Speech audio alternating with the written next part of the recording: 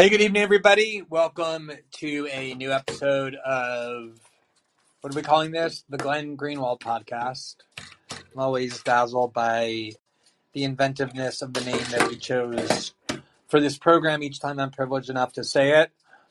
I suppose it's worth noting that since the last time we convened here, there was an outbreak of a new war, a war in Europe. I think we're supposed to hasten to add, as though that has some special meaning about why we're supposed to care about this war more than we should care about all the many other wars that have flared and are still flaring, just not in Europe. So for those who find a lot of meaning in that, I just wanted to make sure to add that. The format of the show, for those of you who might be new, is I will talk for a certain amount of time. I'll try and make it limited because one of the best features of this app is that it fosters great interactivity with any of you who are listening. You can, if you, at any time, when you have a question you want to pose or a comment you want to make or just some point you want to raise, you can click the phone icon that will automatically put you into the queue. And when I'm done with my preliminary remarks, I will try and leave as much time as possible to get to as many people as I can who are in the queue to make sure that we're having a back and forth, which is always one of the best parts of this show for me.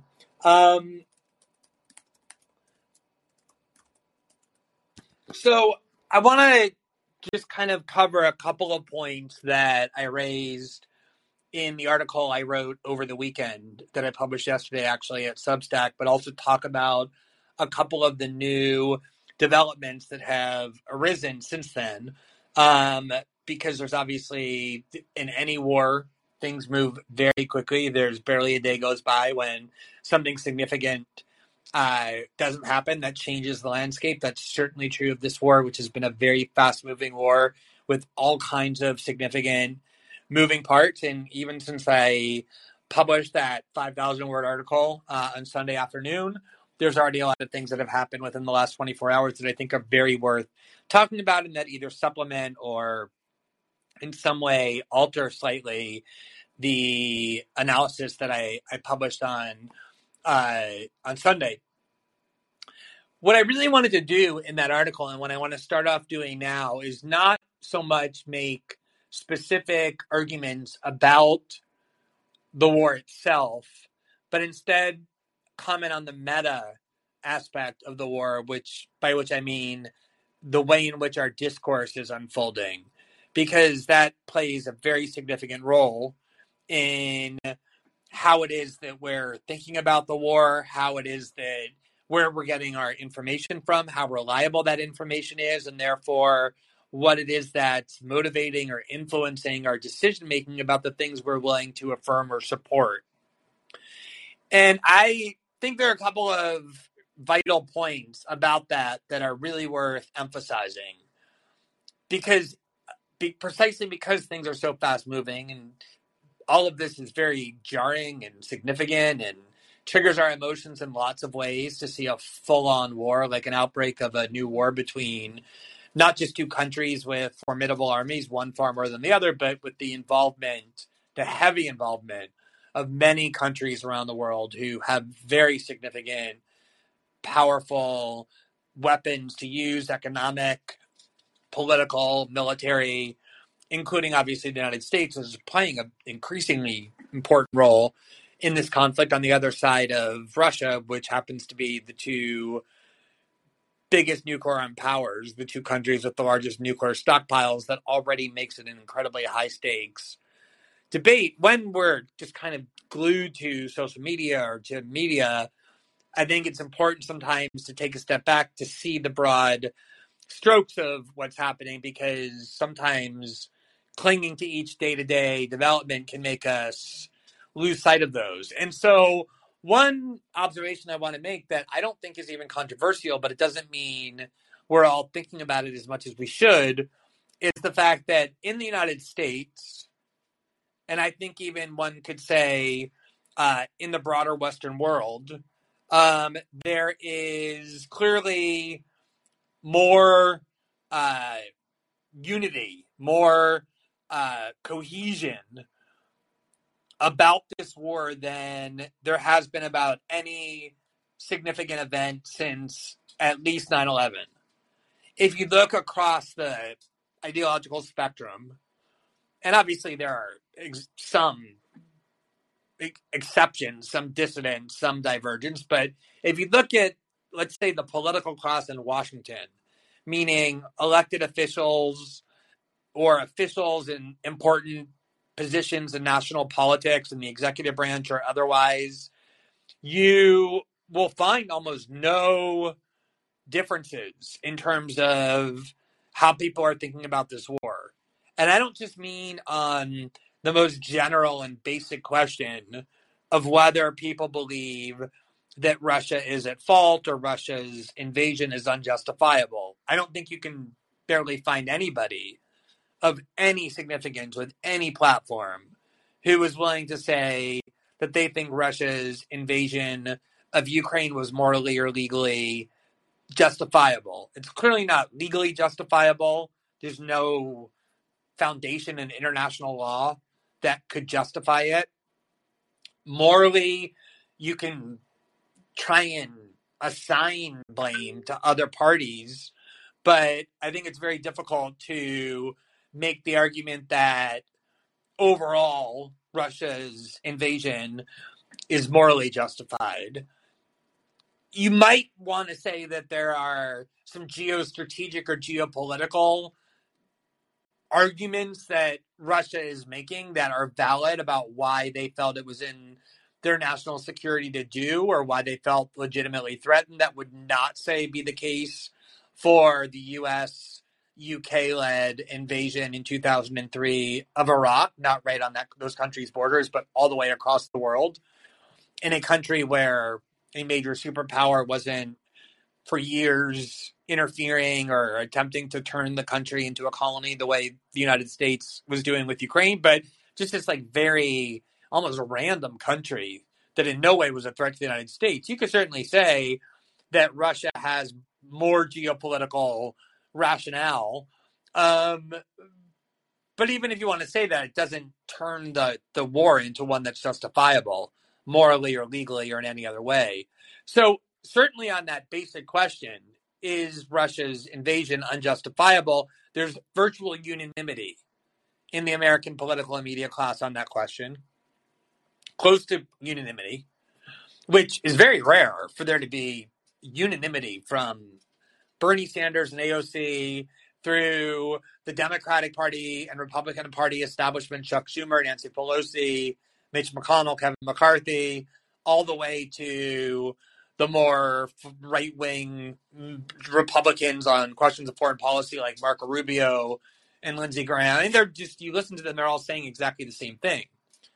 And they're not only saying the exact same thing on that most basic question, which is Russia's invasion unjustifiable? They're on many more important questions than just that.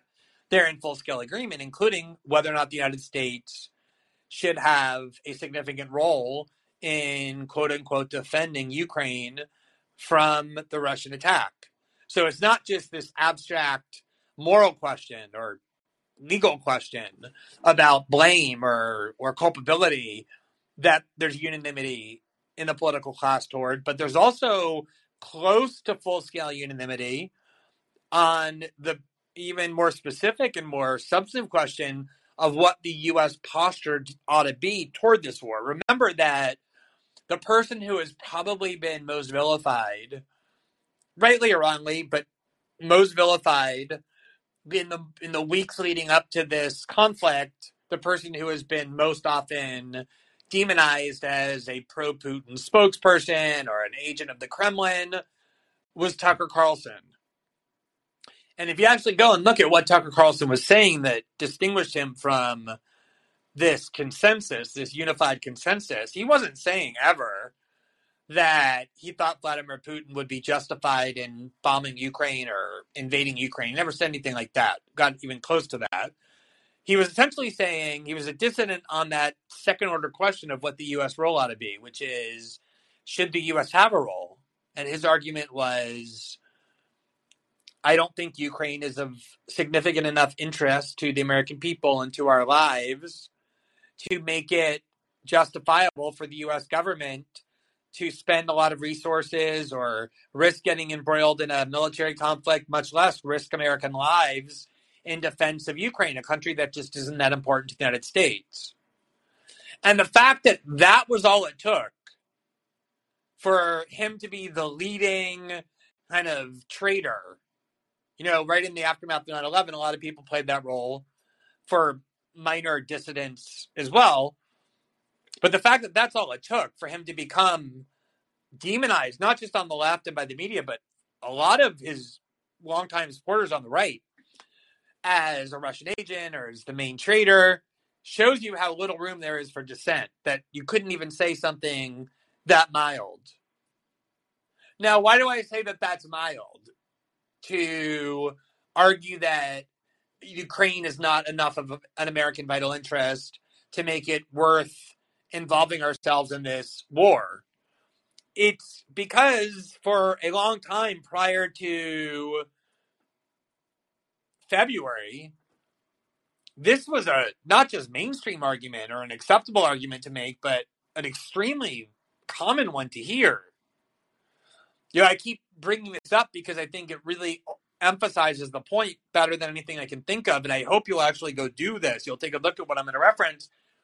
The idea that Ukraine is and always will be of direct vital interest to Russia, but is never and never will be, it has never been and never will be a vital interest to the U.S.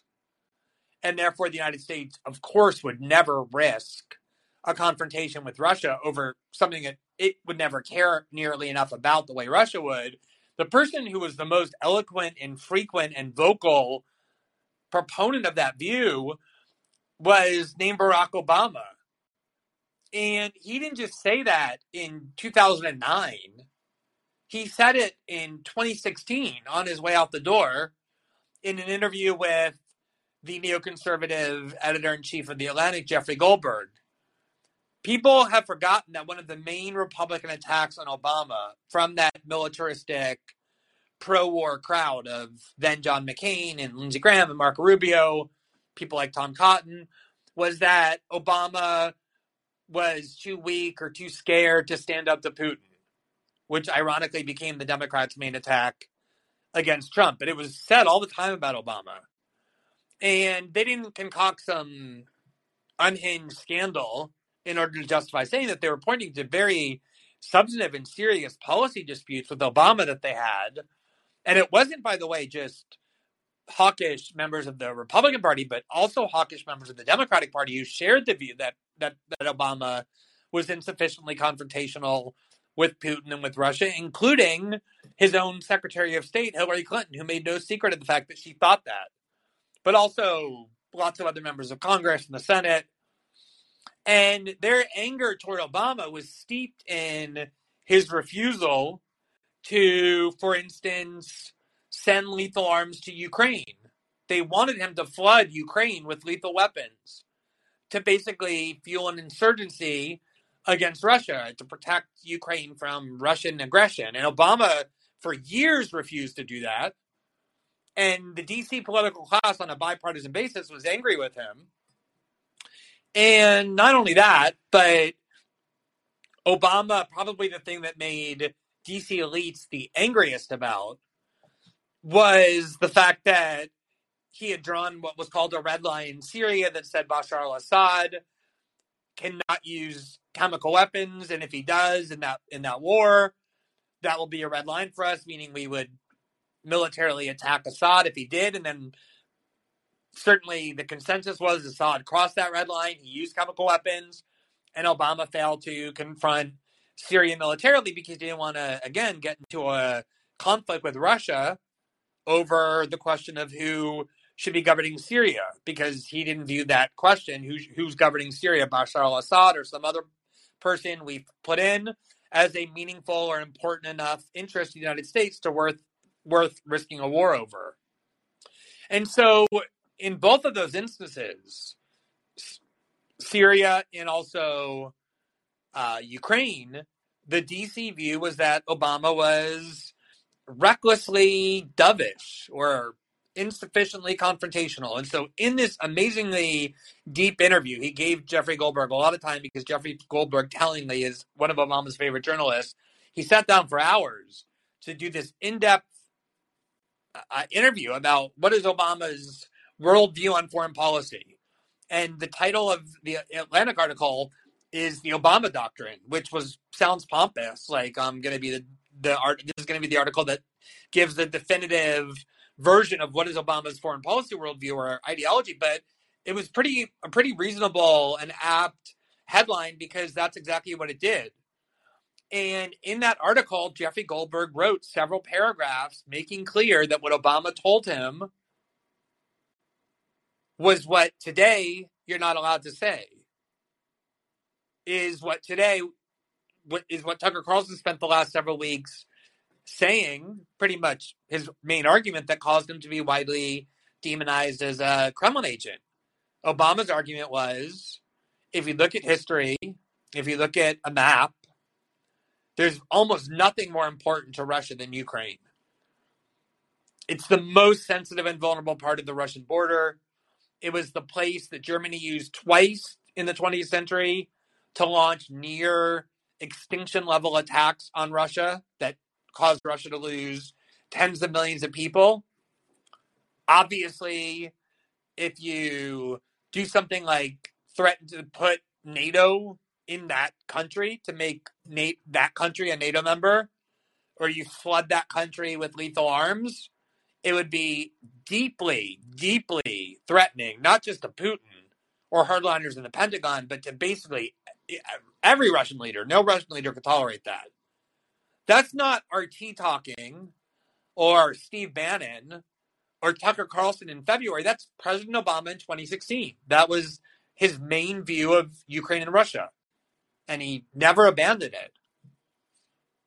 And so, to me, it's amazing that what was you don't get more mainstream than President Obama, the beloved two-term Democratic president. And the fact that that was the core of his foreign policy view of Russia and Ukraine. And of course, he had that other famous moment in 2012 where he mocked Mitt Romney for talking about Russia as the number one geopolitical foe. And the argument of Democrats is that may have been true in the Cold War, but that's definitely not true now. We not only are they not our number one foe, we partner and cooperate with Russia all over the world. They were instrumental in forging the Iran deal, which, whether you favor that or not, was a critical foreign policy goal of Obama officials. They also worked together in Syria. Russia and the United States did on choosing targets that they had in common as enemies, including ISIS and Al-Qaeda, both of which were fighting to overthrow Assad, and Putin has long viewed Islamic radicalism as a serious threat. So Obama's argument was we should work with and partner and cooperate with Russia, not view them as an enemy. In part because it's dangerous to do that, and in part because they're not a serious enough power. They have an economy the size of Italy. So it was incredibly strange, but also very telling about how repressive the discourse is, that for doing nothing more than basically mimicking what was the core view of Barack Obama toward Russia and Ukraine. And remember, as I said, it wasn't 2009, it was 2016. So not only after the Russian invasion of Georgia, but also the Russian annexation of Crimea, and already pretty serious signs of Russian interference in eastern Ukraine after the, whatever you want to call it, the change of government, the coup in 2014 that caused Ukraine to go from a Moscow-friendly government to a hostile to Moscow and pro-EU government. After all that happened, Obama was still saying it's a vital interest to them and not to us, and therefore we shouldn't confront Russia over it. And he even had a part of the article where he said to Jeffrey Goldberg, who was pushing him on it, because clearly Jeffrey Goldberg was one of his critics, he said, look, if you or anyone else in Washington want to stand up and make the argument that we should go to war with Russia or risk war with Russia over Ukraine, I challenge any of you to stand up and make that explicit. And let's bring that debate to the American people and let them decide if they think risking a war with this major power over Ukraine, something that they should barely care about, is something they're willing to support. He knew he had a lot of confidence that the American people would be on his side in that view. And until 2 weeks ago, they were. Polls showed that a small minority of people, something like 20%, said yes when asked if the U.S. should play a, quote, major role in any conflict between Russia and Ukraine. I think another 45% or so said yes, they should play a minor one, and maybe 30 to 35% said no role at all. So to watch Tucker Carlson be that ostracized and demonized just for making, again, a point you probably a lot of you don't agree with, but one that has been the consensus in Washington for years. It was also, by the way, President Trump's view. That was really the first sign of how little tolerance there was in American political discourse for any questioning whatsoever. Again, not just on the broadest, the highest level of generalization question, which is should Russia be condemned, but on the question of what the U.S. role should be. All Dr. Carlson was saying was the U.S. role should be non-existent. But also, I would say this person who was the second most demonized and vilified in the weeks leading up to the war in Ukraine was former Congresswoman Tulsi Gabbard. I mean, the attacks on her were vicious. I mean, she was routinely being called a traitor. A traitor. Someone who has been an American citizen her whole life and who, unlike many of the people calling her that, voluntarily went and risked her life to fight for the United States in Iraq for years. And someone who is still in the U.S. Army Reserves and does a great deal of work with the U.S. Army. I believe she's now risen to the rank of lieutenant colonel. And what was Tulsi Gabbard's crime that caused her to be demonized with such vitriol? All she was saying was that this war would be so devastating to Ukrainians, to Russians, and to the prospect of world peace. It would be so horrific that we, the United States, should do everything in our power to avert it. And specifically, what she was arguing we should do was give the Russians their primary demand, which was formally promise that we would cease any efforts to put Ukraine in NATO. That's what the Kremlin was claiming was their principal grievance about why they viewed Ukraine as a threat to their national security. If the United States and NATO countries were moving to put them into NATO. And all the United States had to do was say, that won't happen. And she was arguing that we should do that, in part because there's no reason to put Ukraine in NATO, precisely because no one in the United States, or virtually nobody, wants to go fight Russia over Ukraine, which we would have to do if we gave NATO membership to Ukraine. And because everybody was more or less implicitly saying Ukraine isn't going to be a member of NATO. Ukraine was even saying they don't really want to be because of how provocative it would be. So why not just take this eventuality that everyone knows is inevitable and just formalize it, was Tulsi Gabbard's argument. Now, it is very possible that the Russian argument that their main grievance was NATO membership for Ukraine was really just a pretext, and that had the United States given them what they were saying they wanted to avoid war, Putin would have found a different pretext for attacking Ukraine anyway. We'll never, ever know. We'll never know the outcome of that counterfactual. That moment has passed. But I hear now a lot of people saying that advocating that the U.S. should promise that we won't put Ukraine in NATO is some kind of a fringe appeasement policy, which is blatantly untrue, that's just an obvious pretext for Putin, that clearly you'd have to be an idiot to believe that if you actually gave Putin what he wanted and formalized the commitment not to put Ukraine in NATO, you'd have to be an idiot to believe that would have stopped his invasion, that he was really just invading because he wants conquest. He wants to reunite the previous Soviet empire. He intends to move on to other former Soviet republics. Now, again, there's no way to know because what Tulsi Gabbard advocated didn't happen. The argument of Secretary of State Blinken was that, look, even though people are right when they say it's unlikely Ukraine will ever be in NATO, the principle of open doors, of our right to put whoever we want into that military alliance, is so sacrosanct that we can't possibly renounce it, even if doing so might help avert an incredibly cataclysmic war in which many people are going to die. I guess in the eyes of the U.S. government, this principle is so sacred that we can put anyone we want in NATO at any time. We never will agree that we won't put a country in NATO, that we're willing to risk the outbreak of an incredibly dangerous and terrible war in order to safeguard this incredibly important, vital principle. Now, I don't really understand how anyone can believe that.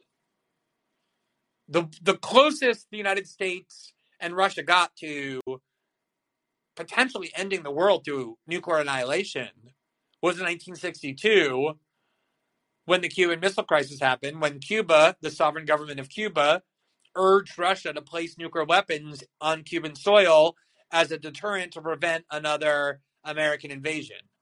And Russia agreed. Nobody in the United States said, oh, well, these are two sovereign countries. They have the right to do whatever they want. If Cuba wants Russian nuclear weapons on their soil, who are we to tell them they can't have it? Nobody in Washington thought that way. In fact, the argument was the exact opposite, which is this is so directly menacing to the United States to have Russian weapons of that kind on our border, 90 miles away from our border. Washington came close to having a nuclear exchange with Moscow over that. That's how threatening that was viewed to the United States. And obviously, if you want to modernize that hypothetical, obviously, if China or Russia formed a new military alliance and then invited and placed in it Mexico and Canada and various Caribbean countries like Cuba and countries in our quote-unquote back door in Latin America like Venezuela or Bolivia or Ecuador or Peru, I can promise you that the position of Washington would not be, oh, well, Mexico and Canada and Venezuela and Cuba are sovereign countries and they have the right to join whatever military alliances they want. That would especially be untrue if at the same time that Russia or China did that, maybe we can say Russia and China at this point, did that kind of a military alliance, they were flooding Mexicans and Cubans and Canadians and Venezuelans with lethal weapons explicitly designed to fight Americans. And at the same time, we're essentially treating those countries as colonies, micromanaging the politics of those bordering nations, and to the point of dictating who their leaders would be, who their sub-leaders would be, as the United States has been doing in Ukraine.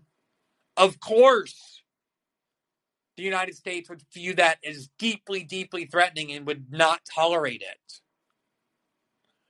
So, I guess maybe the only way to say that, well, of course we wouldn't tolerate it, but Russia should, is if you believe in American exceptionalism, the idea that America, the United States, is so clearly the most superior country in the world that we shouldn't just constantly congratulate ourselves for that, but we're actually entitled to just completely different standards. That the rest of the world has one set of standards from which we're exempted by virtue of our superiority. That's not an uncommon view in the United States. It's a pretty common view, but in terms of what Tulsi Gabbard said, this is the only point I want to really emphasize, is that whatever else you think about what she said, that the United States should have agreed not to put Ukraine in NATO because doing so is so provocative to Russia, the one thing that you cannot say about that is that that's some new invention That's such a fringe, crazy, obviously ridiculous view that only a gullible person would think. Because just like the view that Tucker Carlson was defending, that the United States that should not regard and does not regard Ukraine as a vital interest, even though Russia does, and therefore shouldn't be concerned about defending Ukraine from Russia, just like that view is a longstanding mainstream view, so too is the view that NATO expansion in general, but particularly NATO expansion into Ukraine, is not just perceived by Russian leaders as a grave threat, but is legitimately a grave threat to Russian leaders.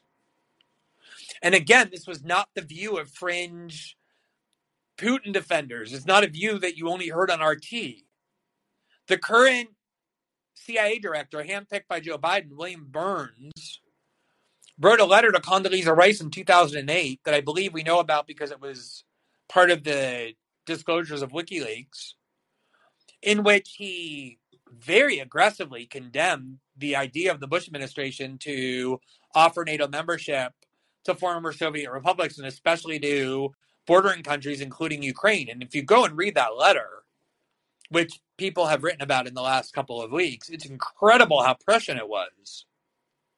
What William Burns said, and again, this is not some leftist fringe professor, this is the current director of the Central Intelligence Agency. What he said in 2008 was he spent a lot of time in Russia, and the thing that strikes him so much about this question of NATO expansion is that it's not just Vladimir Putin or what he called the knuckle draggers in the recesses of the Kremlin who view NATO expansion as incredibly threatening. It's every Russian, including the enlightened liberal opponents and critics of Putin. Even they view the idea of NATO membership in bordering states, and particularly in Ukraine, as deeply, deeply threatening. That no Russian leader could possibly tolerate that. And what he said was, if you trifle with this, if you end up not even just offering Ukraine membership, but even suggesting you're considering it, it will inevitably provoke Putin or whoever is leading Russia to start getting very aggressive both in Crimea and eastern Ukraine. So this is 2008 from William Burns. And there's been a lot of videos circulating from many other very informed people across the spectrum saying very similar things. Noam Chomsky has been saying this for years, the leftist linguistics and political science scholar, political activist. He's certainly a linguistic scholar. I consider him a foreign policy scholar as well. And he says you can play one video of the next of him talking about how when Russia agreed to reunification of Germany in the 90s, they did so. Obviously, that was an incredibly alarming event for Russia to allow the reunification and remilitarization of Germany, the close by country that has twice almost destroyed the Soviet Union. Obviously, that was a huge fear of Gorbachev, that the West wanted to reunify Germany and put East Germany in NATO as part of a reunified Germany. And the concession that Gorbachev bargained for, which no one at the time thought was even a problem, was that, okay, you're going to put East Germany, what was East Germany, into NATO, so you've now moved NATO further east, closer to our border. But we'll allow that on the condition that you agree that you will not move NATO 1 inch to the east beyond Germany. And George Bush and Brent Scowcroft, James Baker, all agreed to that because no one thought that NATO expansion was something the United States would do. Why would we? And if anything, you could make the argument that the purpose of NATO disappeared upon the fall of the Soviet Union, given that the purpose was to protect Western Europe from incursions by the Soviet Union and the importation of communist ideology. The Soviet Union ceased to exist and Russia was no longer a communist nation. You could argue that the much more rational thing to do was not NATO expansion, but NATO abolition.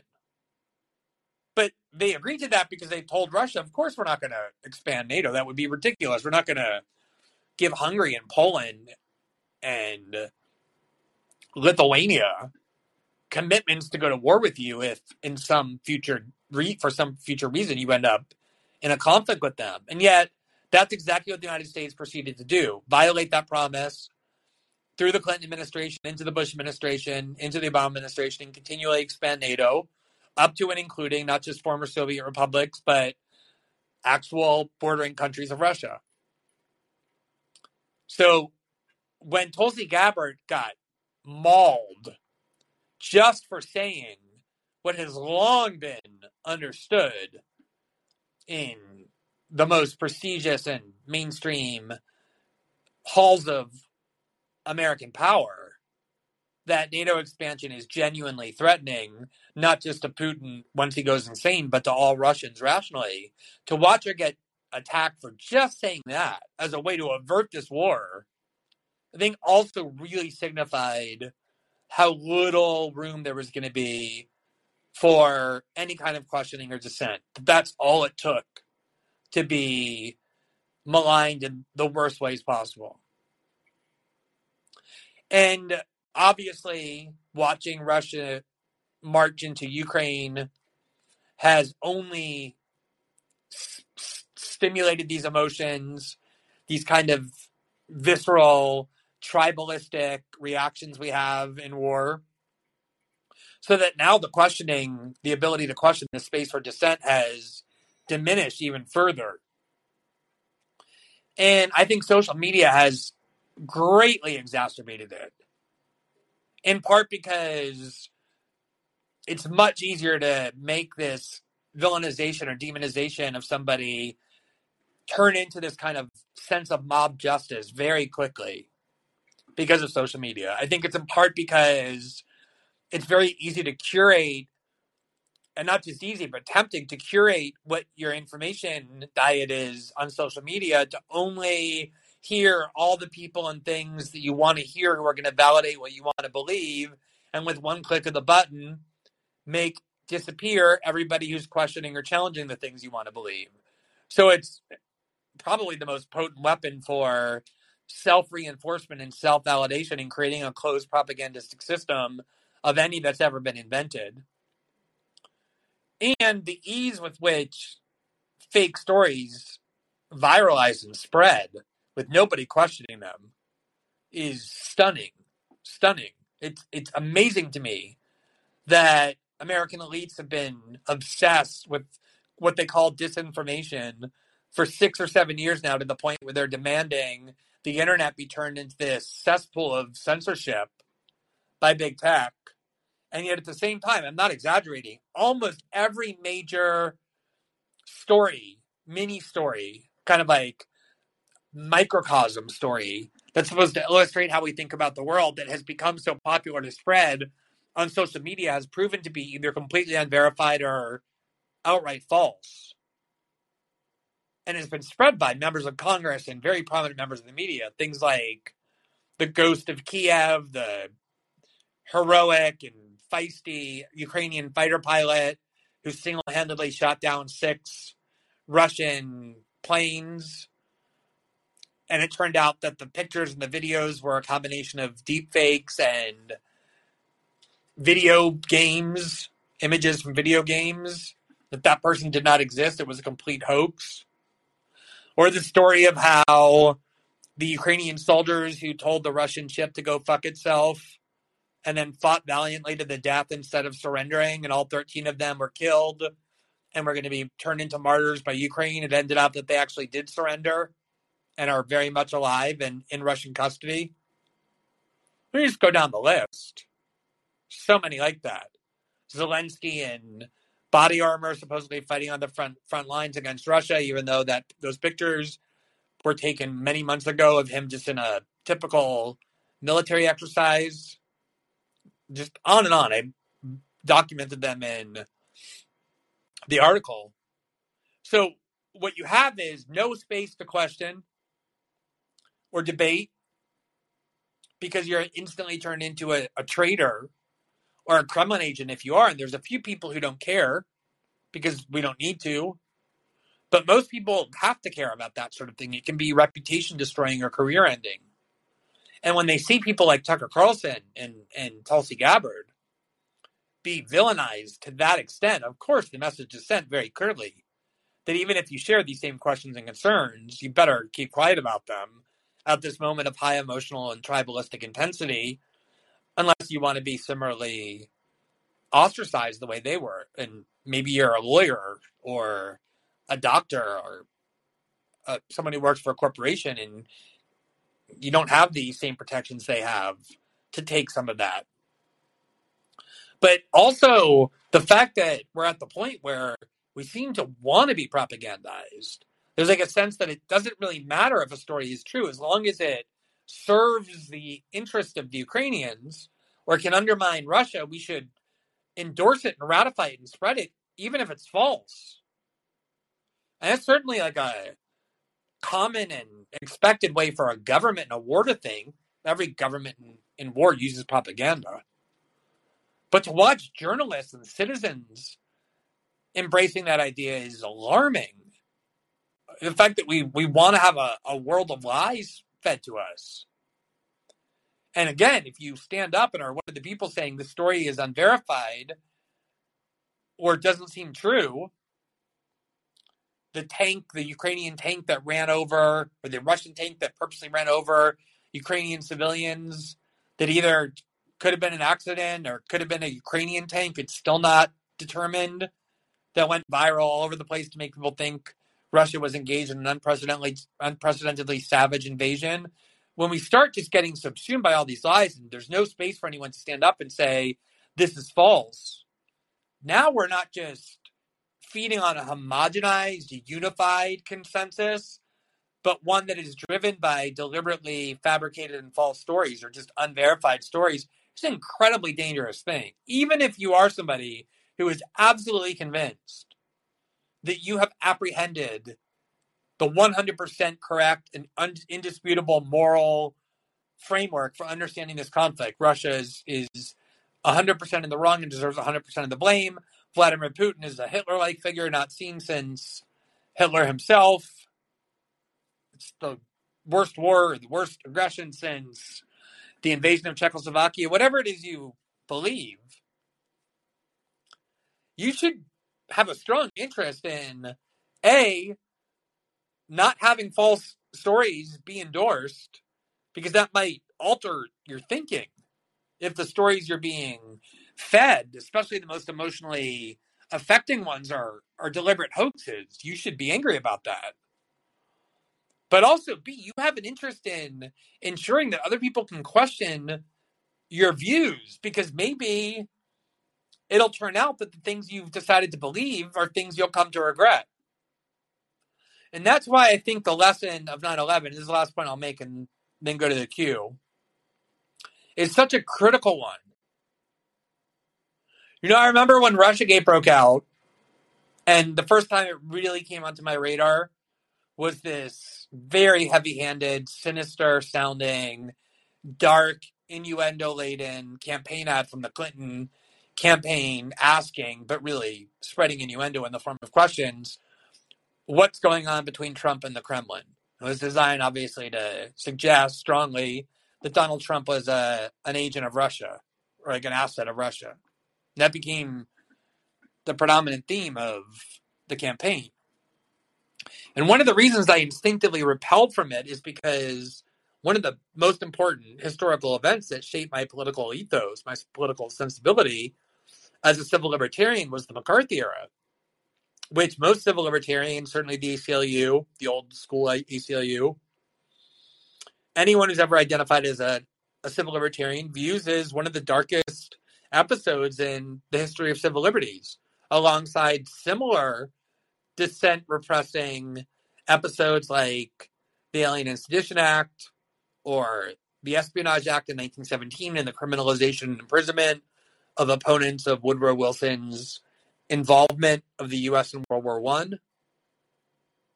So this idea of suggesting with innuendo that people are disloyal, harbor secret sympathies to Russia, is something I viscerally recoiled from.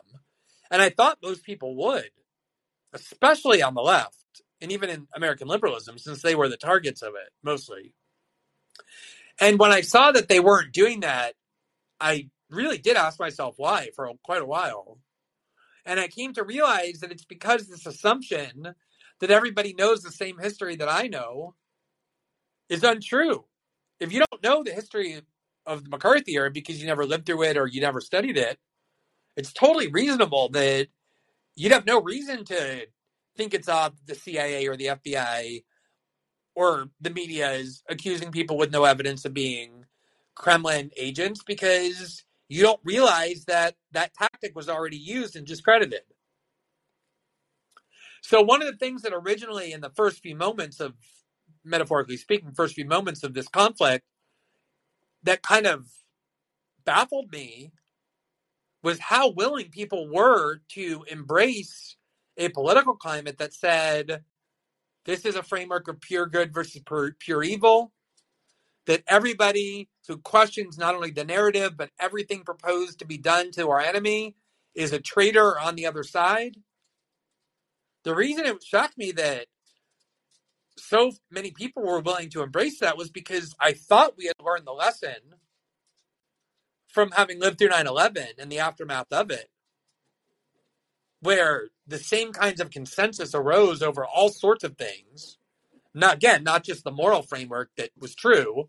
The 9/11 attack was a moral atrocity, totally unjustifiable, or that Saddam Hussein was an evil dictator, but the policy issues.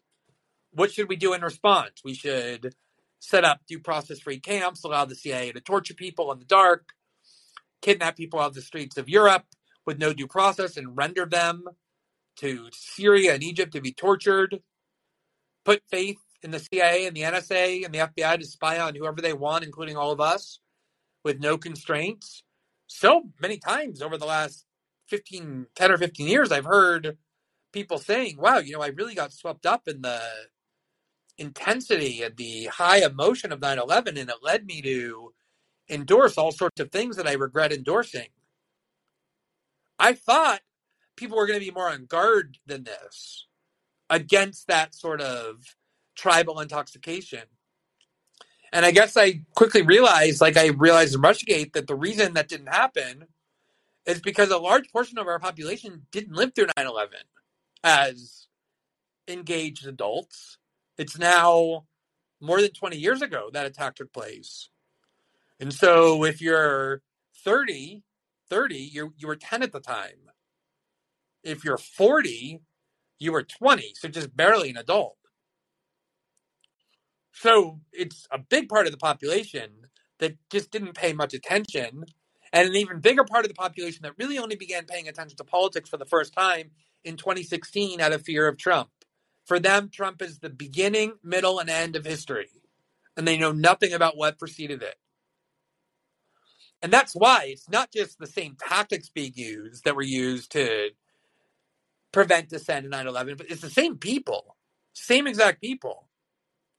I mean, the person who wrote George Bush's speech on September 20th, 2001, in which he proclaimed this binary framework that you're either with us or you're with the terrorists, is named David Frum.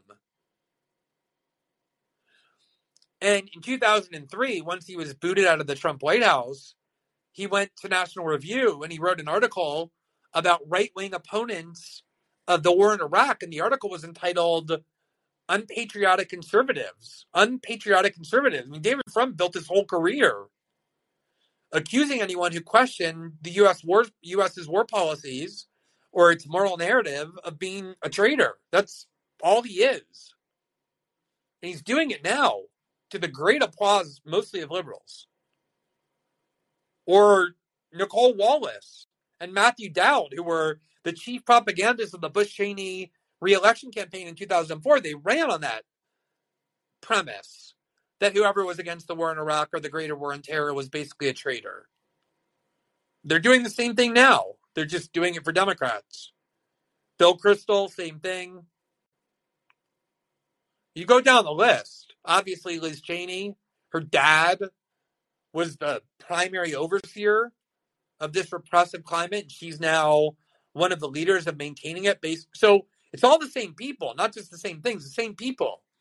So you would think there'd be way more skepticism this time around, given the lessons we all say we've learned from having lived through that. The problem is millions and millions and millions of people didn't live through it. And many more who did forgot or just misremember what the lessons were supposed to be. And that's why it's not a surprise that we are now at the point where serious people with a lot of influence, Adam Kinzinger, the Republican congressman from Illinois, who's celebrated for having become a leading Trump critic from within the Republican Party, also for being a combat veteran, said we should create a no-fly zone in Ukraine. The U.S. should, meaning we should tell the Russian army and the Russian Air Force, if you attempt to fly over this territory, we're going to shoot your planes down, which is an obvious declaration of war against Russia. And leading NBC journalists or personalities, whatever you want to call them, like Richard Engel, also said the same thing. He said there's like a convoy of Russian troops marching into Kiev. Why aren't we airbombing them? Like it's insane. And why don't we go directly into war with Russia? The reason it's not a surprise that that's happening just less than a week into this war is because the more people feed on this crowd and mob mentality, the more people wake up every day just, Putin is evil. Putin deserves to be destroyed. We must protect the ethically pure Ukrainians and their sacred democracy. The further and further you go, because you're not operating on the capacity of reason or the faculties of rationality, you're operating on the most visceral and instinctive drives that have been cultivated over millennia about our tribal identity and what we do to defend our tribe. And it leads to all kinds of places that aren't just reckless, but the opposite of rationality. And the fact that we're already at that point, and granted, it's still a minority position. Most people in Washington are saying, thankfully, it's insane to want to construct a no-fly zone or directly engage Russian troops. But I think it's the byproduct of allowing for such a homogenized and closed system of propaganda where very little dissent is heard and where whenever it emerges, it's instantly demonized, not as just a wrong opinion, but as evidence of treason or being on the side of Putin, which at this point is almost equivalent to accusing somebody of being a Nazi sympathizer. It's a very unhealthy discourse and climate, no matter what your views are.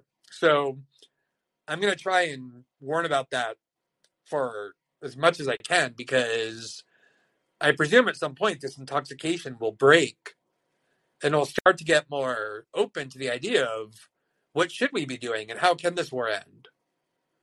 But for the moment, it's, I think, genuinely alarming, dangerous, how our debates are being carried out.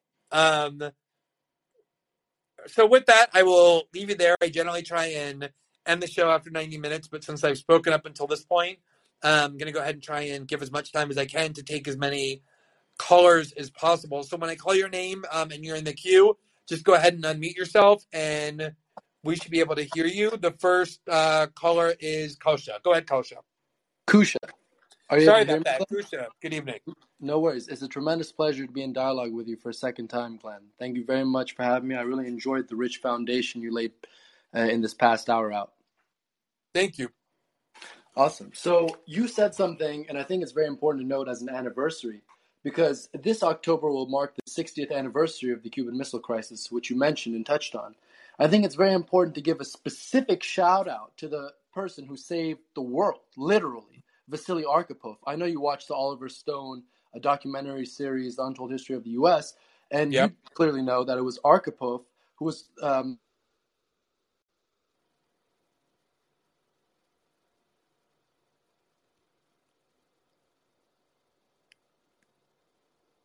Hey, are you there? I don't know if it's on my end, but Stop hearing you. Shout out and making sure we still have a world to live in. I know it's very dangerous right now because Putin put nuclear forces on high alert. Sorry. I'm going to keep going then. And so you mentioned as well about the Iran nuclear deal and to analyze as well as the Syrian civil war. Now, why are both of these so crucial? Well, especially because the Syrian civil war marked a big turning point when it came to the military interventions of Vladimir Putin's Russia, specifically in the sense that we have to analyze the story in full and thoroughly and evaluate the facts as we see them, the empirical, objective facts that make up our material reality.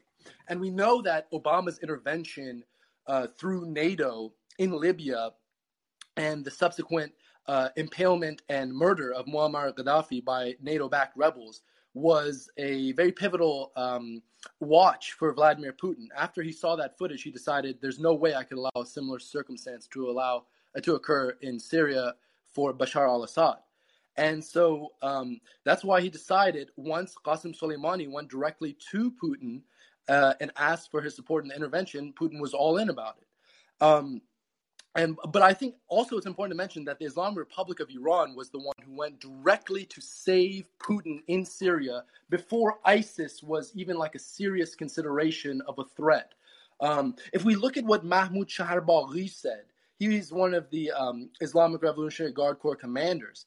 He said that, quote, Soleimani's mission was to not let Bashar al-Assad's government fall. ISIS was not present at the time.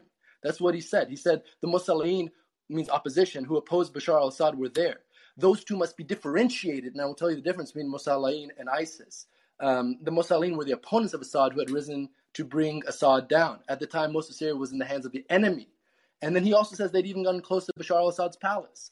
And so this is one thing. And another thing about the Iran nuclear deal is that, importantly, you said whatever anyone's critique may be about it. Well, my critique about it is that, yes, no one wants nuclear weapons in the world. I think foremost, the United States needs to play the role, and this is what I raised to Justin Amash on his podcast the first time I spoke to him, that the United States needs to play the role of reducing its own nuclear weapons stockhold of thousands of nuclear weapons so they can serve as a model for China, for Russia, for North Korea, Israel. We know they have tens, if not hundreds, thanks to the whistleblowing efforts of Mordecai Vanunu, and Pakistan, India, and so on.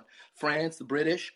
I don't want anyone to have them. And I think Chomsky's point about like denuclearizing the Middle East starting with Israel is, of course, something that I agree with as well.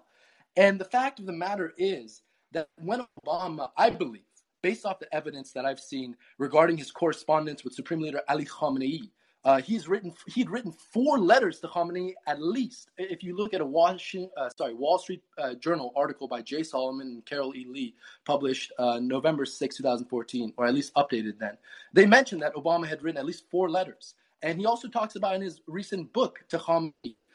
I believe that the nuclear deal was very much an effort by the Obama administration to try to bridge a relationship with the Islamic Republic of Iran to bring it under its hegemony, or at least try to mitigate the severity of the tensions. What do I mean by that? Well, we know that the United States has no problem allying itself with dictators. That's very obvious. The way I see it, there's a general framework of 4 ways the United States sees autocrats and dictators. One is like as pretty firmly steadfast allies like Salman bin Abdulaziz of Saudi Arabia, El Sisi of Egypt, Batista in Cuba, Pinochet in Chile, Suharto in Indonesia, Mohammad Reza Pahlavi Shah in Iran. 2, those who have always been pretty much enemies, quasi-enemies, or one stayed away from that status, like the Assad family, Chavez, Maduro in Venezuela, Ortega in Nicaragua, Gaddafi in Libya. 3, those who were intended or actual allies that went rogue, like Noriega in Panama, Hussein in Iraq, Trujillo in Dominican Republic, and the Islamic Republic of Iran, Khomeini, who essentially became the stubborn mule, and he admitted he did Khodeh karda, means I deceived. And 4, I think less fill this category, but enemies to some degree or another who later became allies, like Anwar Sadat after the Camp David Accords.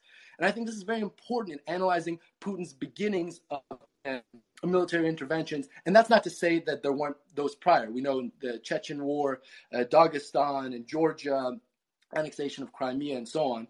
And lastly, what I'll conclude on, and I'd love to hear your analysis as always, is that the Islamic Republic of Iran was happy when Muammar Gaddafi was killed. If you look at what the foreign minister said Ramin Mehimparast. He said, quote, "The inevitable fate of all dictators and oppressors who do not respect the rights of the people is destruction.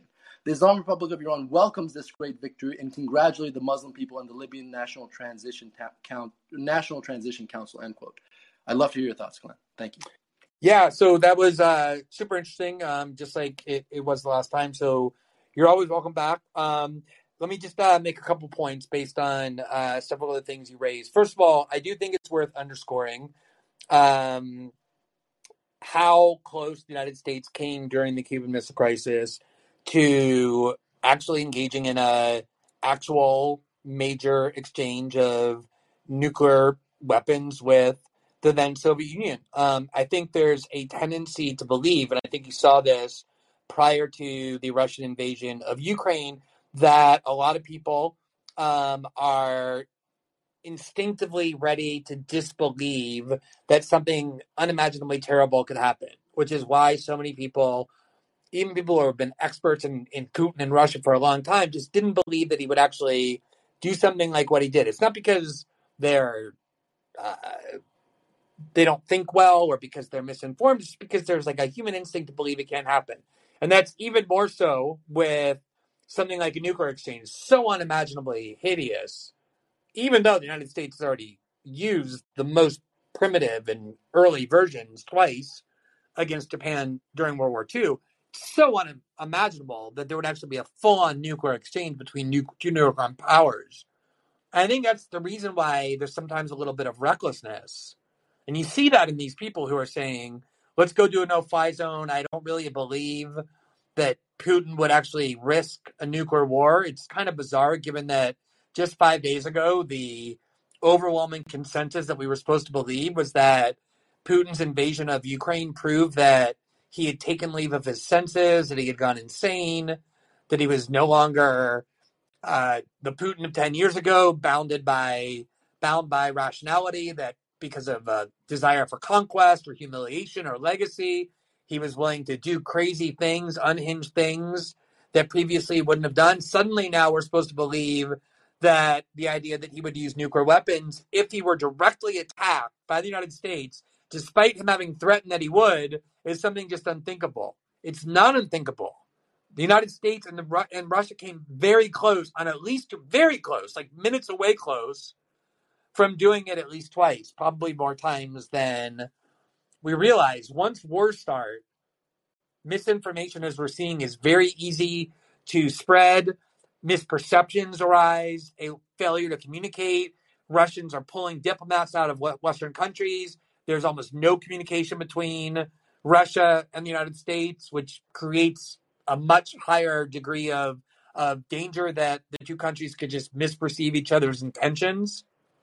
So I think it's really worth underscoring, and this is why I always was so disturbed by Russiagate. Had Russiagate just been a laughable evidence-free scandal where the media just kind of went insane because of their anger over Trump's election, talking about PP tapes and blackmail and crazy, crazy stuff, you mock it, it would be kind of preposterous.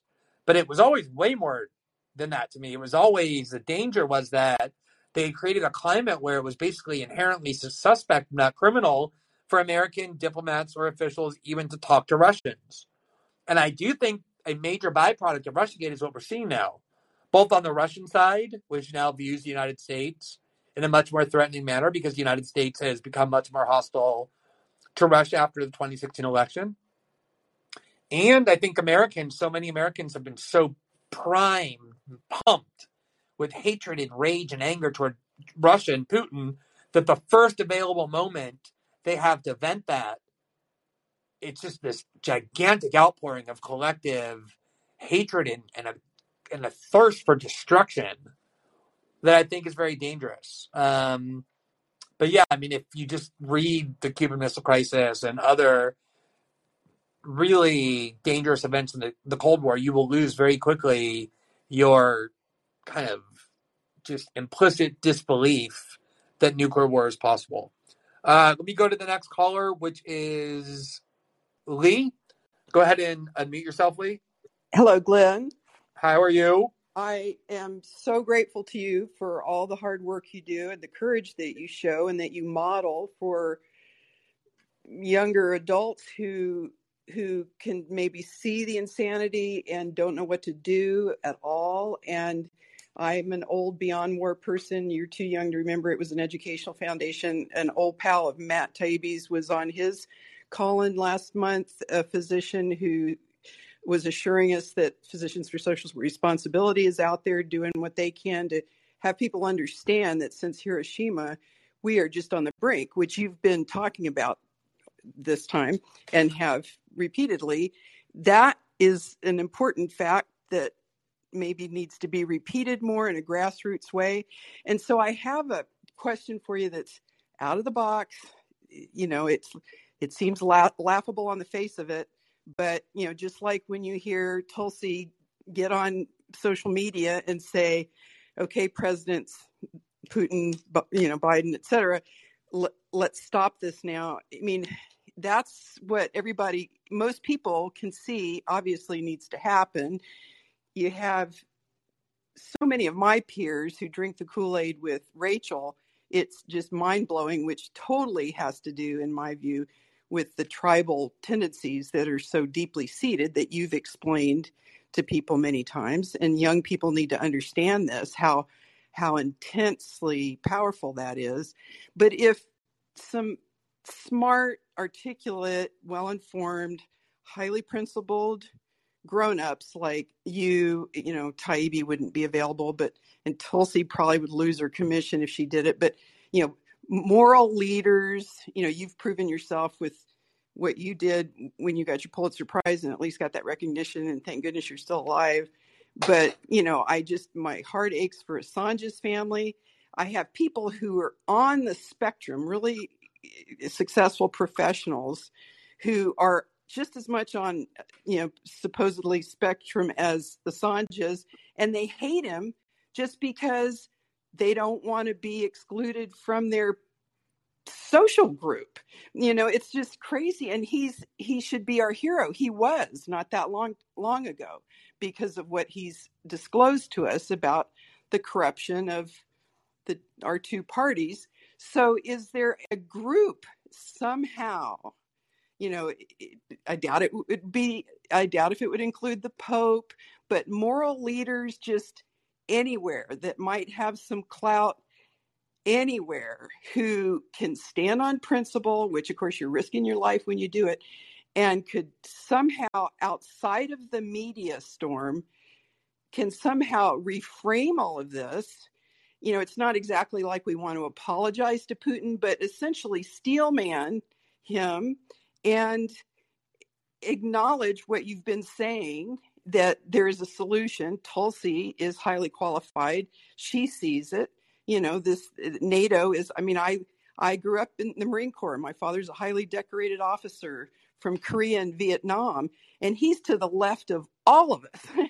and as is my mother, and you know, my brother's was a military officer too. And I mean, they're to the left of me, and I've raised 4 children whose future I worry about. So, you know, back to that question, anytime I ask anybody, they say, no, there are no people who will do that. But I mean, even Lex Friedman, I mean, he's not just, I mean, personalities aside, he can reach Putin. He's Russian. He's become buddies with Elon and all these people. You have a lot of pals in common in your social media successes. I mean, a bunch of fellas who are really principled, you know, obviously Rogan would be, you know, he's become more willing to step up these days, which is impressive. Do you see any way, because this is all about selling media. This crap on TV. I don't have a TV, but I look at other people's TV. It's all about, you know, how it's going to affect Biden's presidency. It's not about resolution and the fact that we're playing with extinction. Yeah, so let me just step in here. Those are some great points. You know, I think one of the things that has been, I think, very disturbing about this tendency, this growing temptation to want to control discourse and censor everybody and punish people for dissent and purge dissenters from various institutions to the point of not even allowing certain viewpoints to be heard online is that there were supposed to be specific institutions in our society that were designed always to question and poke at and undermine and subvert prevailing orthodoxies. I mean, there are institutions that are built to guarantee the ability that of people within them to do that, because we always want to have healthy societies, want to have everything questioned. So academia is obviously one place through tenure and academic freedom where you're supposed to be guaranteed you will never be fired, you'll never lose your job because of the ideas you express, no matter how seemingly hateful or crazy or offensive or whatever. But another one was always supposed to be journalism. I mean, the whole point of being a journalist was we were supposed to be adversarial to power centers. We were supposed to challenge what they were saying, apply skepticism to their messaging, be outsiders who would rather throw rocks at the windows of big palaces as opposed to being invited in for parties inside of them. That was supposed to be the classic mindset of a journalist. And I think the combination of having academia become increasingly homogenized, where people have their reputation destroyed for any off-key idea, combined with what really are the financial uh, changes in journalism, have almost completely neutered both of those two key societal sectors for that. I mean, I remember, during Russiagate, I would get messages all the time from people inside major media outlets who worked as journalists, mostly younger ones, but even people in mid-career or middle age who didn't have a big platform or weren't very well known and therefore kind of had to keep their head low to keep their job, who would write to me and say, I really appreciate your skepticism and the arguments you're making against Russiagate, even though I don't always agree with all the ones you're saying. I'm glad there's someone out there like you saying it. And implicitly what they were saying is, I can't do that. And I understood why. When you watch an industry where jobs are disappearing through layoffs and all kinds of financial struggles, and whenever a job opens up, there's 50 or 80 people applying for the same position, all of whom are qualified. The last thing you want to do is spend even one day being the kind of bad person on Twitter, the one who people accuse of being a racist or a traitor or a white nationalist or a fascist or a Putin apologist. You're going to be petrified of that, because the next round of layoffs, it's going to be really easy when your editor has to decide which 14 people get fired to put you in that group. And when some other editor has, 60 resumes on her desk for one position and sees yours, so easy to pick yours right out and throw it in the trash can because she doesn't want to be attacked for having hired a whatever. And that has made dissent in journalism much, much more difficult. And, it's one of the reasons why independent platforms like this one, like Rumble, like Colin, like podcasts, like Joe Rogan and his sector of the media are growing, because the more homogenized the sector becomes, the less trustworthy it becomes. And I think just the more unhealthy it becomes, the more prone they are to commit errors. So, look, I think 9/11, the touch phrase of the time, the catchphrase of the time was 9/11 changed everything. I think it was an overstatement, but it certainly did change a lot of things. It changed a lot of people's minds politically about how to think about their government, what to trust, what not to trust. The financial crisis of 2008 did the same. I think this is clearly going to be one of those moments. I worry that it's going to be a change in the wrong direction. If you look at polling, like I said before, just a few weeks ago, a small minority of Americans wanted the United States to play a major role in a conflict in Ukraine with Russia. And now polls show very high percentages who say yes when asked whether they view Russia and the conflict between Russia and Ukraine as a direct and major threat to the United States. people have a negative opinion of Russia. It's something like 85 or 90% now in the United States. It's like 9/11 type numbers about the war in Afghanistan, like 9 out of 10 Americans favoring a war in Afghanistan, which now large majorities believe was a mistake. So I am concerned that people are going to say, wow, this time the CIA got everything right. This time the United States military, the intelligence community, our neocons, our elites, our media, they're all on the right side. And it's going to revitalize faith in not just those institutions, but also their ideology. But we'll see how things play out. I think that when people are lured into believing something with a lot of certainty and conviction because everyone they trust is telling them the same thing, and then they find out that they've been misled once again, I think it can also have the opposite effect of yet again just significantly increasing the levels of distrust people have in institutions of authority, which I continue to think is a positive thing. Not all positive because it can manifest in bad ways, but overwhelmingly so. So I'm still rooting for that to happen. Next caller is Tom. Go ahead, Tom. You should be in the queue in a moment. Go ahead and unmute yourself. How you doing? Oh, you just kind of touched on what I was thinking about. I feel like the neoliberal establishment, like the neocons and neoliberals, they're like gloating in this almost. And they're like, oh yeah, we told you so, and like Russiagate, we were right about that. I'm seeing that on Twitter a lot, and I think that, I know that Putin had his reasons for invading, but did we kind of I didn't see that we tried to, stop it from happening or see a lot of diplomacy going on beforehand. Do you think the Democrats were kind of playing politics with this? Well, first of all, I don't think there's any doubt about the accuracy of what you said. Like, there are clearly people who are rolling around in ecstasy, and they couldn't be happier. They're so happy. They feel so vindicated, but they also love watching what's going on. There's a paragraph I often quote from Adam Smith in The Wealth of Nations, which he published in 1776, in which he basically said that, elites and empires love war in part just because they get so much amusement from it. Like they get a sense of purpose and power and strength reading about the conquest of their armies. And they don't pay any of the cost of the war. They're very far away from any of the dangers. It's other people who are in danger. But so their role is they just pick up the paper in the morning and they read about all the excitement and they get excited, like pulsating excitement runs through their bodies, and they get sad when the war ends because it takes away their purpose and enjoyment and entertainment. I think it's a big part of why the media loves war and why people in Washington and other places like it love it also. I mean, just go read that Adam Smith quote and you'll see. But I do think that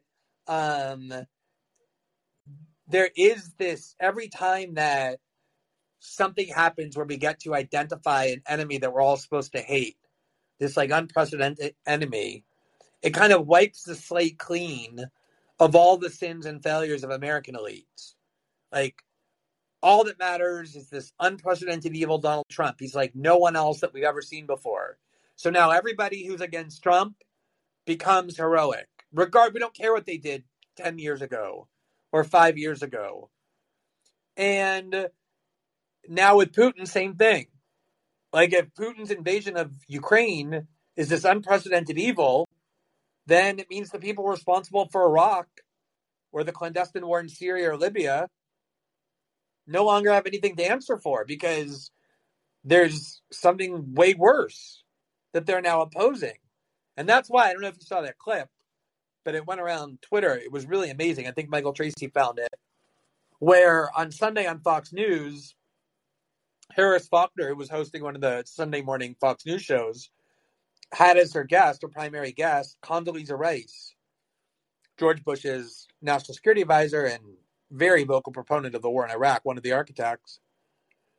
It's kind of amazing that she's treated as an expert, given her direct and central responsibility for one of the worst crimes, and if you don't want to call it a crime, certainly the worst, quote unquote, mistakes. Yeah, and Harris Faulkner looked at Condoleezza Rice with a straight face and said, I think that any country that invades another without legal justification, without being attacked, that in and of itself is a war crime, period. Don't you agree? And Condoleezza Rice said, you're absolutely right. Anyone who attacks another country without legal justification or aggressively is a war criminal. And it never occurred to either of them the utter absurdity of Condoleezza Rice, of all people, being told that and affirming that without realizing that she was. But the reason that can happen is precisely because of what I said, that the slate gets wiped clean when we get a new enemy. And the question of political benefit, Also, psychopaths don't know what hypocrisy is. Sorry. yeah, but yes, true. Although I'm not, I think Well, it's not a common condition for someone to be a psychopath. I think a lot of times it's just what societal precepts permit. And they tell us, like I alluded to earlier, that even if you just believe in American exceptionalism, you would believe that the worst we can do is a mistake, but not an actual act of immorality. That's only for Vladimir Putin. The political issue, I think, is interesting. Obviously, the Republicans in 2002 and then again in 2004 exploited the wars that George Bush and Dick Cheney were advocating, the broader war on terror, the war in Afghanistan, the war in Iraq, for great political ends. In general, when there's a war, a country unites behind its leader. But precisely because I don't think Americans care that much about Ukraine and never will, it's not like it was an attack on American soil the way 9/11 was. I don't think this is going to have a lot of political benefits for the Democrats. I think it'll have some short-term benefit for Democrats. People will rally behind the leader. They'll believe for a while that we should all hate Russia. But, in a few months from now, when gas prices are out of control and supply chain disruptions continue to worsen, I really don't think Ukraine is going to be anywhere near the top 10, anywhere near anyone's top 10 list of things to worry about. So I think whatever benefit Biden is able to squeeze out of being a quote unquote war president or whatever is very limited and even more so very temporary. Okay. Well, thanks for taking my call. Yeah, thank you for calling. I really appreciate it. Next up is Dan or Don. I'm sorry, it's a little hard to read until you enlighten yourself by clicking mute. I think it's Don. Go ahead, Don.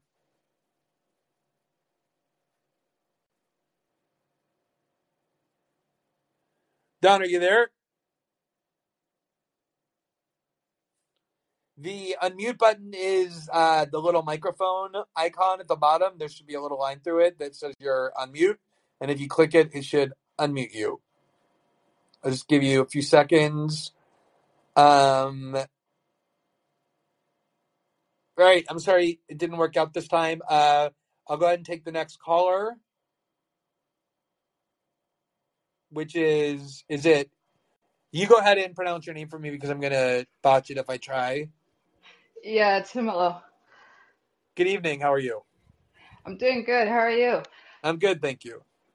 Wow, that's pretty cool. I see you on the screen all the time and now I'm talking to you. Anyways, I'm 26 years old and I only mention that because I'm kind of one of that generation that has absolutely no memory about 9/11 and, the build up to the war of Iraq and everything. I was too busy enjoying cartoons. Right. But I kind of wanted to bring this back into the media sphere and be talking about war, because my particular generation now, I think you probably know this, is development of streamers and their weird integration into politics now. So most popular one is Vash at the moment, who's been pretty much pro-Ukraine all the way, almost becoming a Ukrainian nationalist himself. And it's kind of just funny, interesting to see because these are all independent. Streamers are people, by the way, if anyone knows, they're just like folks that go on live streams and shoot the shit about politics and stuff. Mostly young, around my age, and even younger at times. And it's sort of interesting because they're supposed to be independent. They're like free thinkers, supposedly. They aren't, being paid by any particular government or state entity or, corporation or anything like that. They're just individuals. And yet, when you take Bob Vash's case, they immediately become very easily just pro-war people, and it's sort of this interesting thing that I think shows the limitations of just human beings in general, rather than just corporations and state governments having control over narratives. I don't know. Just curious about your thoughts about all of that and No, me. it's been fascinating to watch, given that you would think this kind of streaming culture, and I've only paid attention to the extent it's become politicized and influential politically, that you would think it would be inherently anti-establishment, given, as you said, that it is a very independent way to earn a living and to make yourself heard. You don't rely. I mean, Twitch is owned by Amazon, so there's that. But beyond the fact that you're just using Amazon's platform, you don't answer to or have your messaging shaped by directly any corporate structure. You don't have editors. It's a world that I guess is primarily based on video games, which I only know because I fought with my kids over it so many times. I remember telling my kids for years, and I finally gave up. Like, look, I understand if you want to play video games, I guess I can relate to that. I do not understand why you want to watch other people playing video games, why you want to sit and watch other people playing video games. But it is a video game culture, and there's something, I suppose, at least on the surface, like from a branding perspective, a little bit of a dissident ethos to video games and video game culture. The age issue by itself should direct people into an anti-establishment mindset that's just a normal part of a developmental process, that when you're young, you rebel against establishment dictates and seek to be transgressive. That's always been why young people have been attracted to whichever politics is more anti-authoritarian and aggressive, obviously with lots of exceptions, but on the whole. Um, and yet the way in which those people, and put you kind of independent YouTubers into this category as well, have just instantly embraced the most conventional politics, like identifying themselves pretty much as just standard Democratic Party loyalists, even if it's the kind of like on the left wing of the Democratic Party, is really striking. And I think it's in part because they thought they were and were told they were participating in a political revolution when they organized primarily around Bernie Sanders, who, is basically, even though he still calls himself an independent, is a very loyal member of the Democratic Party for decades now, first in the House and then the Senate, and marched them after he withdrew directly into Joe Biden's arms, and not unwillingly, but like enthusiastically, saying it's a moral obligation to defeat Donald Trump and do everything we can to elect Joe Biden and Kamala Harris.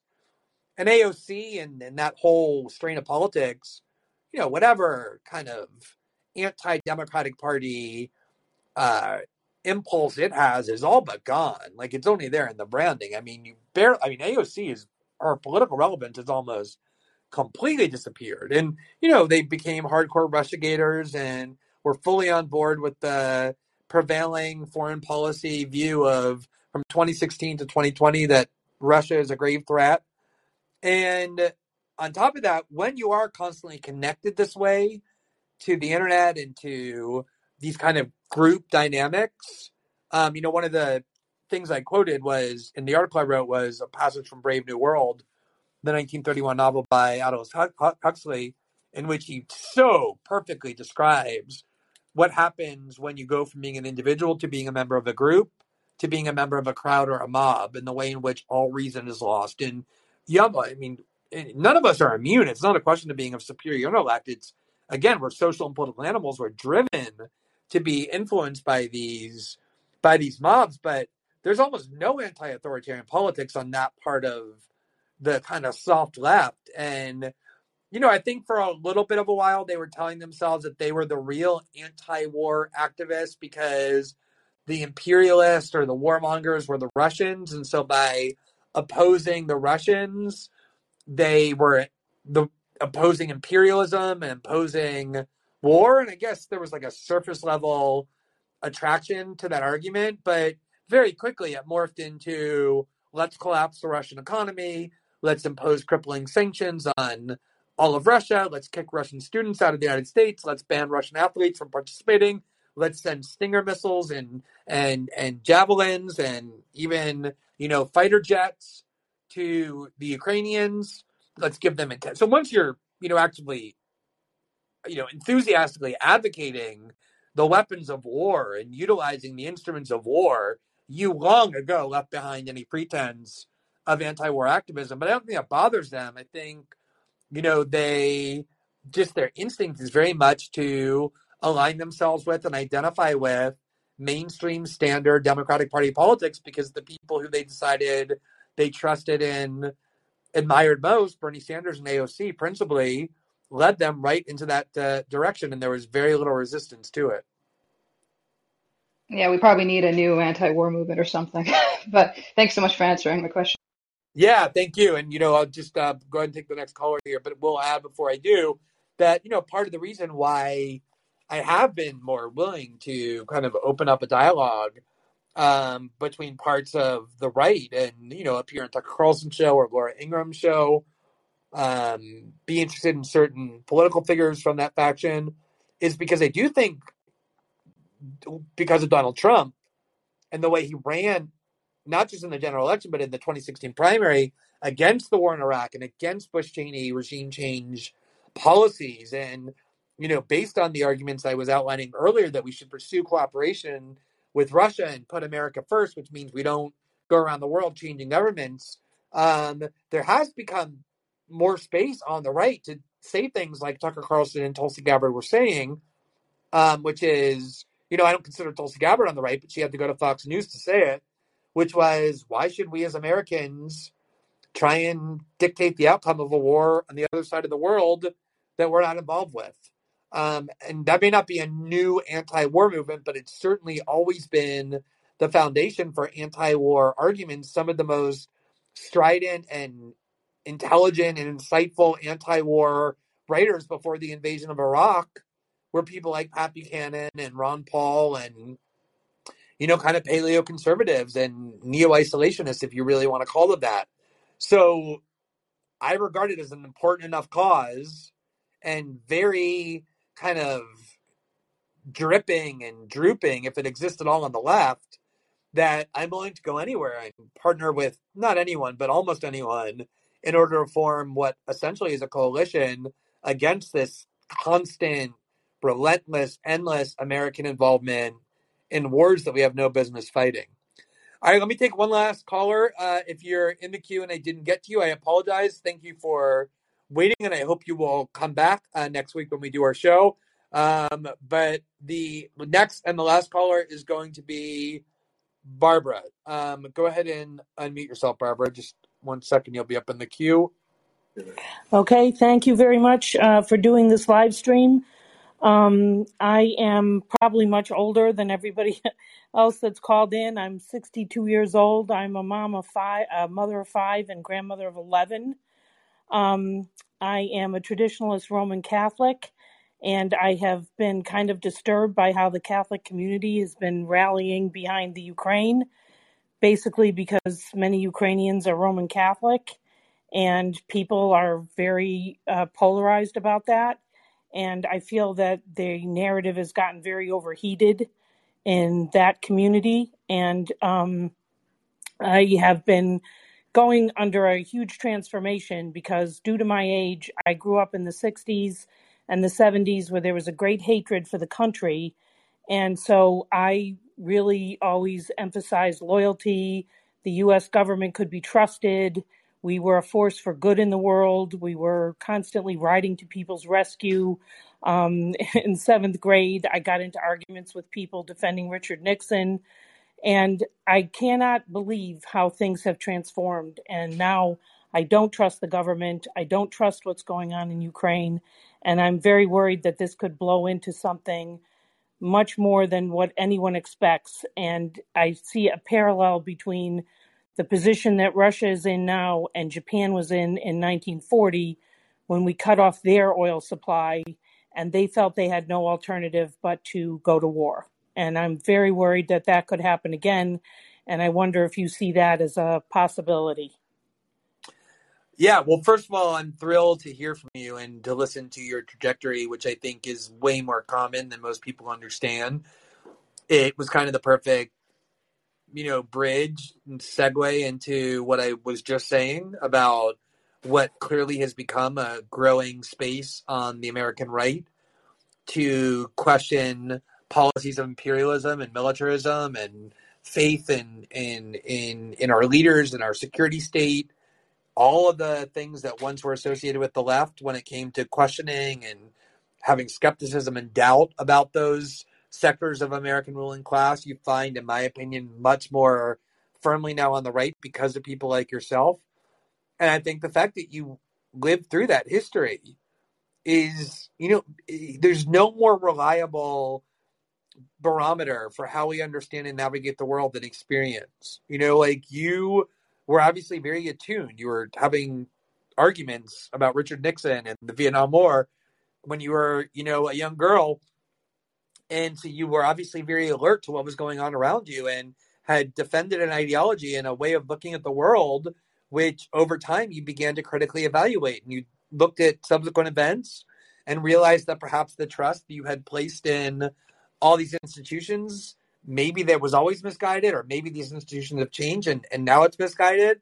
But that to me is the solid foundation for how people engage in the world. And that's why I think that the fact that there are so many people, and maybe this is the reason history repeats itself in general, because it's always true that the new generation is unaware, doesn't have that experience that you just described, and therefore doesn't have the same ability to resist these sorts of dynamics that are very potent, are very powerful. I mean, I feel them. I look at videos on social media of what is described as Russian troops doing horrible things to Ukrainians in their own country. And of course they get enraged. And I feel the same emotions as everybody else. And you just have to have the dedication and determination to rely on your reason and not be swayed by those things, and to view them skeptically as well and question whether what you're seeing is actually what it purports to be, because so many times they said it that hasn't been true. But Well, I go think ahead. also the Ukrainians are victims of the globalist worldview as well as the Russians. I don't think that the average Ukrainian always sees the situation the way we are looking at it. I think that, many of them don't want any war to go on their soil either, but it's almost like it's out of everyone's control now. And the major players are making the decisions for everyone. And I don't think the president of the Ukraine is much of a leader to the Ukrainian people. Well, I didn't mention this at the beginning, but it's certainly a major point for me. And it's a really dark part of the darkest part, perhaps, of what's happening, which is the cynicism that the United States has convinced millions and millions, hundreds of millions of people around the world probably to believe that the United States and the West is driven by this benevolent, selfless, noble desire to protect Ukrainians and defend Ukrainian democracy. Right. When I think their intention is the exact opposite. I think their intention is to turn Ukraine into the new Afghanistan I of the agree. I 1970s, agree. in the 1980s, where, for those who don't know, I mean, if one of the ways that the United States brought down the Soviet Union was by getting them trapped inside of Afghanistan and arming the Mujahideen, which was an Afghan insurgency that eventually Yes. morphed into the Taliban and Al Qaeda. And it worked. I mean, that was a devastating decade-long attempt to occupy Afghanistan by the Soviets. It drained so many of their resources and ended in complete failure. And I think the West sees an opportunity to lure Russia and to trap Russia inside Ukraine, which might be a good geostrategic tactic from the perspective of Western military planners, but it's incredibly immoral, because the goal would then be to prolong the war as much as possible in Ukraine, to keep the Russians trapped in, and basically to allow the destruction of Ukraine and Ukrainians along with it, under the guise of protecting and defending Ukraine. It's basically sacrificing Ukraine and Ukrainians at the altar of American geopolitical interest. It keeps Russia isolated, which means Western Europe can't buy their natural gas or oil, which means they have to only buy it from the United States, even though it's more expensive. And it undermines a competing power. It might destroy a competing power. But the Japan example that you raised is also an important one because there seems to be this glee every time there's new news of how much the ruble has fallen, how much the Russian stock market is collapsing. And I don't Exactly. know, I don't Yes. find it very comforting that we're in the process of wrecking the economy of a country with the largest nuclear stockpile on the planet. We have no idea what that would lead to. That level of instability or sense of humiliation or desperation or rage. There are lots of examples, Japan is one, where those feelings have led to some very dark, dark decisions. And I Well, think because we're I on a think really bad I road. think it becomes their survival. Then they feel they have nothing left to lose, that their country will be decimated anyway, and so maybe they'll take some extreme measures and lob a nuke at someone or something, and have the feeling that we're going down anyway. I mean, it's I couldn't agree more with that analysis. If you look at if you go and read the interviews of Nuremberg defendants conducted by psychologists to try and determine why Nazism thrived and why so many Germans who weren't necessarily ideologically drawn to Nazism but nonetheless joined the Nazi Party and ended up supporting it, one of the conclusions is that the humiliation the Germans suffered after World War I and the concessions they were forced to make and the economic destruction that was wreaked, that humiliation turned into a kind of psychopathic desire for revenge, to feel this nationalistic pride, which is what Hitler was promising. Yes. It's basic human nature that if you humiliate someone, make them feel desperate, like with nothing to lose, they'll start considering choices that otherwise they would never consider. I mean, Right. not hard to understand why that's immensely, indescribably dangerous. Barbara, thank you so much. I really love the fact that you waited in line, and it was such a perfect note to end the show on. And I'm really grateful and hope that you'll come back to participate again. Well, thank you very much. I really admire your stance and the fact that you're telling the truth despite the opposition. Well, thank you so much. And it's because of people like you and platforms like this that I feel emboldened to do that and feel empowered and enabled in my doing that. So really enjoyed this discussion. Thank you so much to everybody who came and participated as always. For those of you who don't know, I also co-host a weekly podcast with the Canadian journalist Q Anthony, which is every Thursday at 4:30 p.m. Eastern. I have not yet chosen a fixed regular time for my own podcast, since I try and do it when I feel a strong need to talk. So it's generally, though, around this time. I generally will post notices of it on my social media on Twitter and elsewhere, and try to create the room early in the morning so that it will appear on any of your feeds who follow the show, so you'll be notified with as much advance time as possible. Thank you again to everybody who waited in the queue and didn't get a chance. I hope you'll come back. Thank you to everybody who participated and who came as well. And I will see you the next time. I hope you have a great evening. Bye-bye.